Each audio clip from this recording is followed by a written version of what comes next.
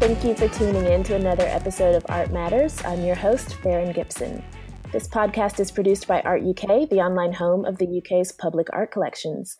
Explore art from collections across the nation at artuk.org and find us on social media at artuk.org, spelling out the word dot. Also, if you enjoy what we're doing with this series, please be sure to subscribe and rate this podcast.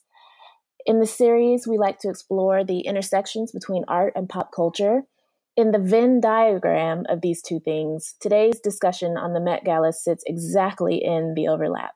My guests today are back again for a second time. Chloe, Elise, and Mayen are the three ladies behind Tabloid Art History, which is a Twitter and Instagram account and zine that cleverly explores the happy moments when art and celebrity culture collide. If you haven't heard their episode as guests last time, please go back and find it. It's episode 2 on celebrity culture. Hi, ladies. Hi. Good to have you today. Thank you for having me. I feel like this episode is like, we can do this and then the whole series is done, because this is like peak crossover for pop culture and art. Completely. Yeah. So we have a lot to cover. Met Gala is coming up on May 7th. So for listeners who may not be familiar, it may be good to talk a little bit about what the Met Gala is and how it walks this line between art and celebrity. So the Met Gala essentially is an annual philanthropic event at the Metropolitan Museum in New York. It's held every year on the first Monday in May, and it's been created to raise funds for the Costume Institute in the Metropolitan Museum, which is the only department of the Met that is entirely self-funded. So it was created in 1948 by the publicist Eleanor Lambert, and it was a typical philanthropic event with, high-up people from New York society. It was then taken on by Pat Buckley, who was a chairwoman and the wife of a conservative politician, I'm pretty sure, in 1979. And then Anna Wintour came in to oversee every detail of the Met since 1995, except for 96 and 98. And that has really morphed into what it is today, of being a big red carpet event with a dinner and reception and a performance. And every year it's linked to the theme of the exhibition. So guests are encouraged but not obligated to follow the theme. But it really is one of the biggest events in museum and fashion. Both of these worlds kind of collide. Yeah, and it's like you have to be, only the hottest celebrities are getting invited to I mean, it's an invitation only kind of thing. It's very expensive. Yeah, it's very if anyone's seen The First Monday in May, which is the documentary about the exhibition that went on in, I think it was 2013 or 14. Yeah, it was the 2015. China. Yeah. Looking glass. You see scenes of them constantly debating, kind of even up to quite a last minute, who is going to be invited. This person didn't come last year, so shall we invite them? Or what movies have they been in recently, so shall we invite them? Like, it's, you're really only secured an invitation if you're like very, very A-list.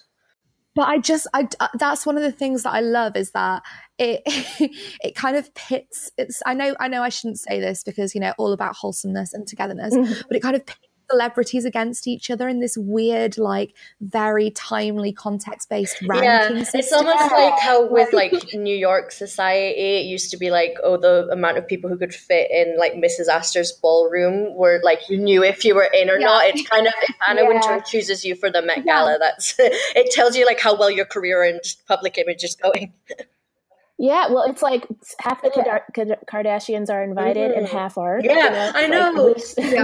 I love the idea of like how I'm sitting in my bed currently, and now I'm thinking like, oh my God, who's going to be invited this year? Like, so it's worth noting that the co-hosts for the gala this year are Amal Clooney, Rihanna, and Donatella Versace, which is so like that's giving a dream team. Oh my God! But just to confirm, Anna Wintour like oversees everything, but they also invite designer, and designer invites celebrity.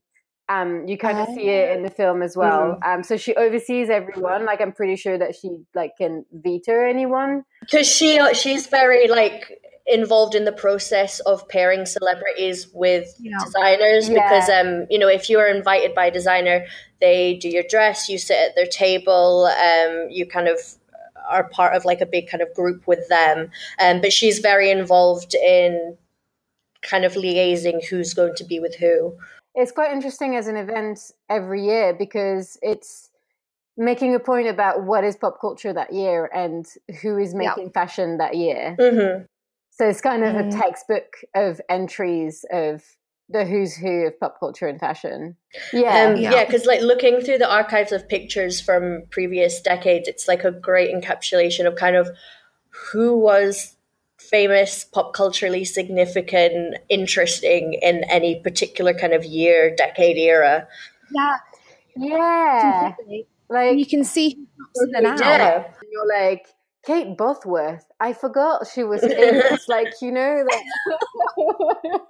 That's harsh on Kate Bosworth. I mean, but also, yeah. But like I was very much a like early teen when she was famous. So it was like shocking to be like, oh my God, who, like, I forgot these people. Like, I forgot this era. Because you do sometimes look through pictures and you're like, oh, yeah, it makes sense that they were invited in 2007, but they definitely wouldn't be invited today. Yeah. No. And also this gala has spawned two of the, like, most interesting albums from two of the most significant artists, right?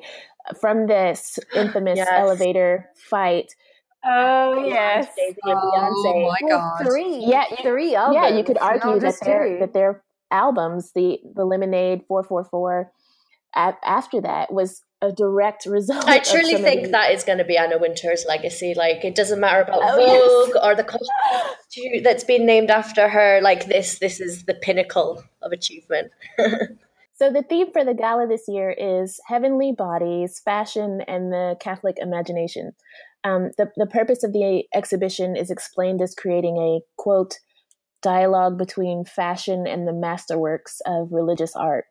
Mm-hmm. So there will be items on loan from designers as well as from the Vatican of all places. So apparently Andrew Bolton had to go and visit them 10 times to secure all of the loans.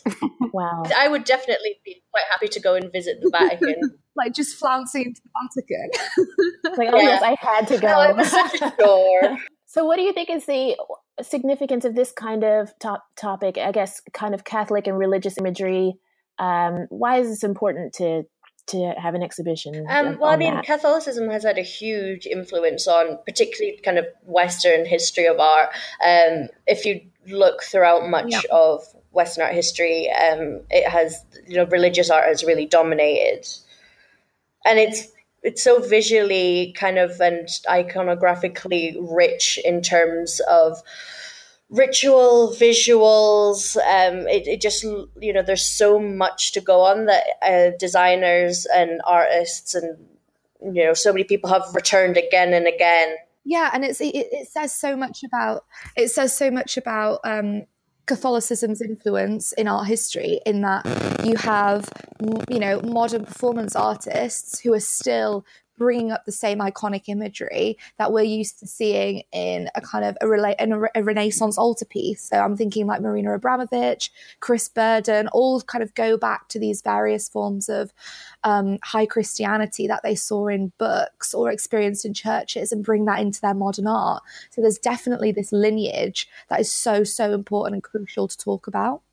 Yeah, it seems that Catholicism in particular is, as you say, so rich in iconology and imagery that's able to be pulled out and referenced. I mean, from things like fashion to music. I mean, we know Madonna and Lady Gaga draw on those iconology, or is it iconography? Yeah, iconography. I always get the two confused. Iconography. So I just wonder what it is that's so. What draws people to it so much? Is it because it's, the history of art for a long time in the West is in a way the history of religion? I mean, I think part of it is Christianity and, the Bible.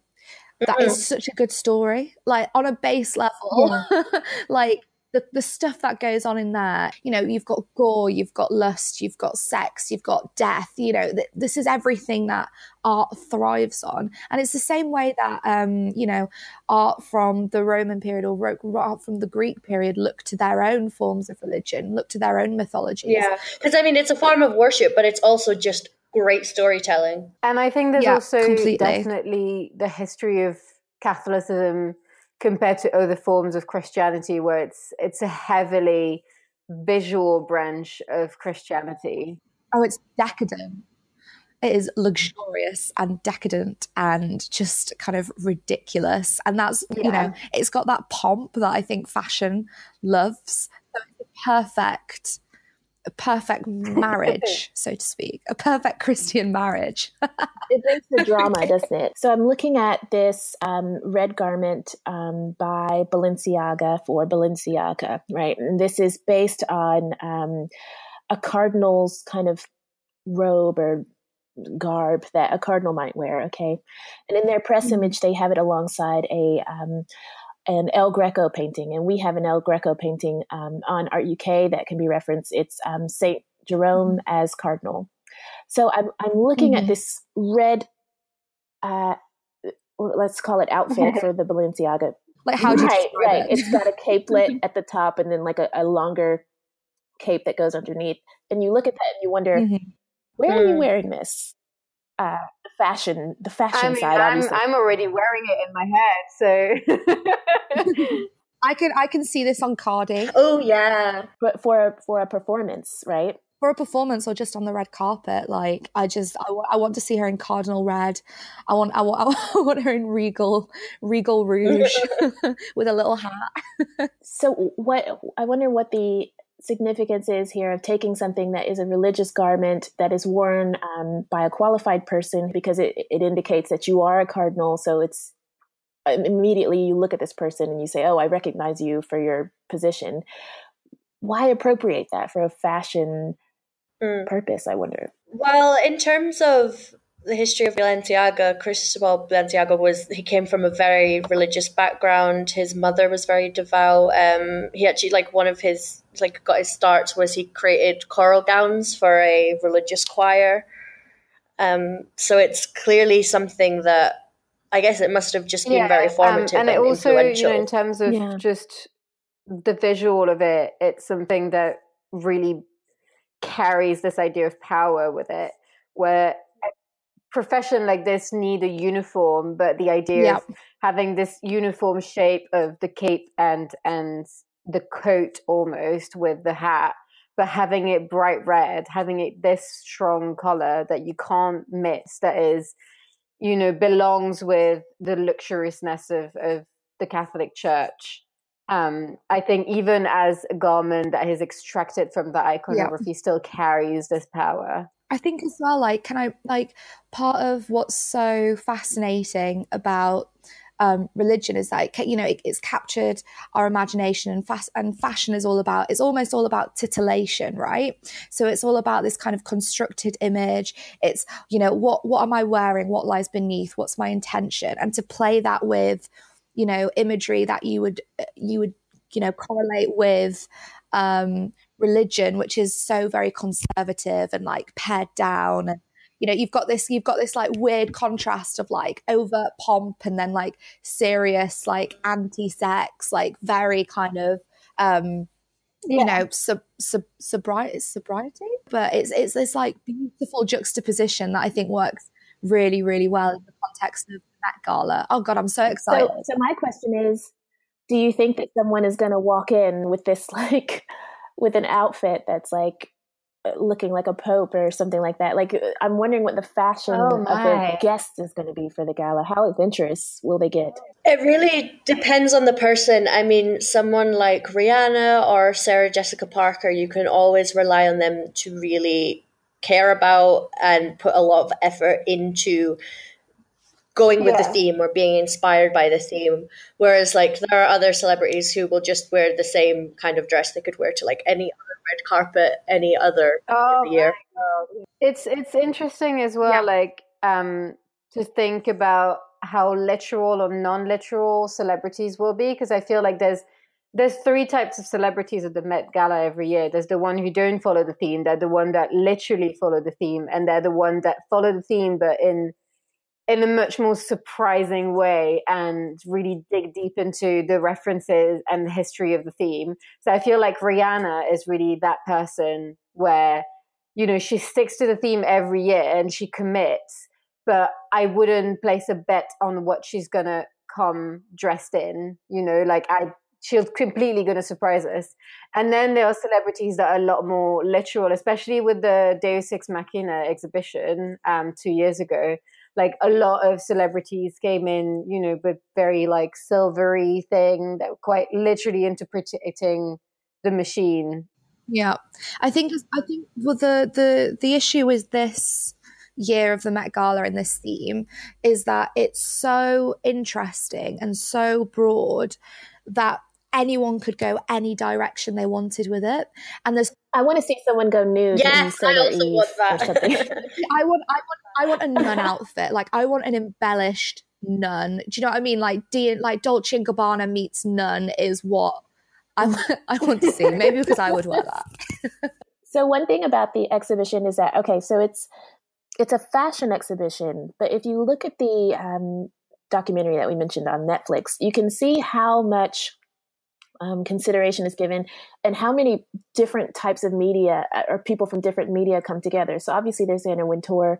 For the China Through the Looking Glass, they brought in a film director to help curate. Right. And they were also consulting with people from the collections of like sculpture and things like that to create this whole experience really when you walk through. So you're seeing, as with this theme here, they're showing you paintings alongside these garments as a way of really pulling you through and thinking about it from multiple angles. And that's exactly what we do. So we really appreciate the Met Gala kind of using these, because it does kind of it does massively bring it to life. Yeah, I think so. It definitely informs everything in a way that makes you say why you should care about it, you know, because I think people maybe are inclined sometimes not to take fashion as seriously or think of it as a form of art, and which I think historically is very much because it's viewed as like a quote unquote feminine art form, and so like a lot of forms of art that are associated with that, it's viewed as more frivolous or less serious. It's seen as a craft as well, so it's seen as something that someone noble wouldn't do, you know, someone noble either by statue or by virtue of God wouldn't spend their time making their own clothes and embroidering their own clothes and having this kind of care and lent extensive craft for that. I think do you not think that image is changing though? I mean, I'm thinking of like, oh yeah, definitely it is. Yeah, like this year. I mean, this year alone. I mean, the Phantom Thread was like fashion designer as genius. No, I definitely think it's changing, but it's just historically that's a very kind of prevalent viewpoint. Completely. I think because fashion probably, I mean, for half the people is maybe like, I just need clothes, you know? Yeah, it was a utility. Yes, exactly. One of the pieces we'll discuss, and is probably the final one we'll touch on today, is a Valentino evening dress. And on it is a painting that is actually part of the Courtauld Gallery's collection and is on the Art UK website. So I'm really excited that there's that direct connection there. And it's a painting of Adam and Eve in the Garden of Eden, in paradise. The dress shows kind of the tree of life kind of budding up into the kind of bust and onto the shoulder area, and with Adam and Eve down in the skirt. I think this is a really fun one to discuss, and want to know your thoughts maybe around the painting and its use on the dress. It's really cleverly done because the way that the tree kind of snakes up the bust and the shoulder and like the torso kind of mimics the artistic representations you get of Adam and Eve, you know, covering themselves with the fig leaves.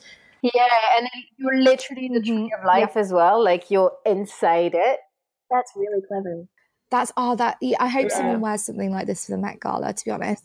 I mean, as well, I think it's a really clever way of doing a very overdone depiction of Adam and Eve. And when I say Adam and Eve, I just mean that like the imagery of it is so familiar to us, even people who aren't necessarily like aware that much of the story in the Bible or about Catholicism in general. We all know the imagery of Adam and Eve, and it's a really kind of innovative way of working with it. So it's like this beautiful gown, which also kind of, it takes the embellished elements of the image that's in the courtauld and kind of uses that in line with like how the gown actually would fit on the body. And I think that's what's really special about it. And there's something really special as well about the dialogue between both crafts of painting and embroidery and making a cloth and a garment that happens in this dress, where it's literally reproduced. But they show you in the teaser video that they've done for the Heavenly Bodies exhibition for the Met Museum, that they've scanned individually parts of the dress and then put it back together. And that's why all of the imagery of this exhibition looks like a sort of like corpse on the table. You know, it looks like a puzzle that you've pieced back together because they've scanned individually things, and it just pushes you inside of the painting and that, you know, atmosphere and world building that Lucas Cranach the Elder did with his painting, and you're pushed inside through the scanning of this embroidery, and you're pushed inside through the embroidery and through the way that embroidery works around the dress and the shape of the dress itself. So what you said earlier about the placement of the leaves was really interesting, because I hadn't looked at it that way before. The placement of the fruit, right where the womb is. Oh, yes. Yeah. I can go on about this. Sorry, I'm actually doing a course in like in religious imagery of Adam and Eve, but Eve in particular. I mean, the fact that Eve and fashion go so well kind of ties back to the fact that Eve was so important as a kind of icon for women during the medieval period especially. So she was this kind of weird enchantress where she represented sin, but also she represented the first of people. So her along with Mary, there's this kind of weird toing and froing. Yeah, I talked a bit about that in my dissertation, how during that period you get a lot of images that kind of contrast Mary and Eve. Yeah, completely. And it's like Eve, like Mary's seen as this like the being that you hope to be, right? So it's like who you aspire to be and who you pray to be. And she's almost like a kind of a second go at Eve, in that she is now the woman who kind of doesn't defy God, and she kind of fulfills that role of completely. Yeah.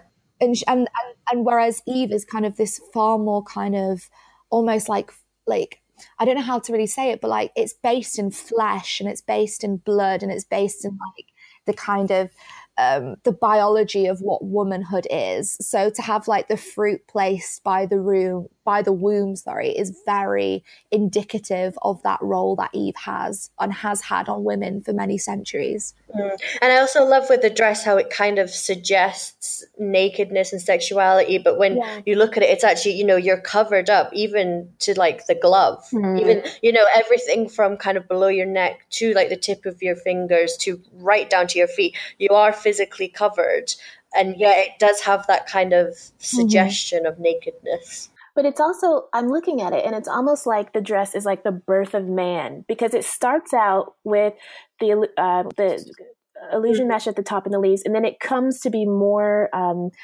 opaque as it goes down the bottom, and then so leaves only at the top, and then from the bottom you have man, you have flora, fauna, everything coming at the bottom, just under where the fruit is, right? As if the birth is giving.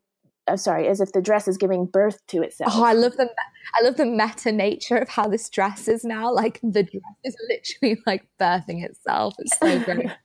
I mean, that's what I see when I look at it. I think that's amazing. Yeah. Well, I think that's two really solid examples of what to kind of what to look at for this kind of exhibition. Yeah. Which so I guess the gala is the kickoff for the exhibition, and it opens after that.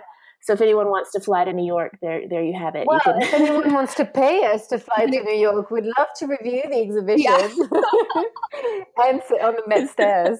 But also, the painting we were just talking about, we did say was in the Courtauld Gallery, so that's one way around that. And it's a beautiful painting as well. I've seen it. It is absolutely stunning.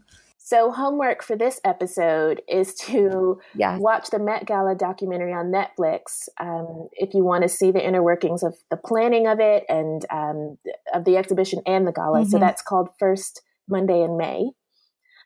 And then also be sure to listen to episode 2 of Art Matters featuring these ladies. If you missed it previously, it's all about celebrity culture. I think we talk like for half a second about maybe the Met Gala in there too. I think we mentioned Jay-Z and Solange, maybe. And so I'll link to your details on Instagram, Twitter, and your website and all that on the Art UK website, as well as some images that we discussed today. And that will all be at artuk.org/about/art-matters. Thank you, ladies, so much again for joining. Thank you so Thank much. you so much for having Yeah, us. it was a pleasure. I appreciate everyone listening today, and I hope you'll join again for another episode.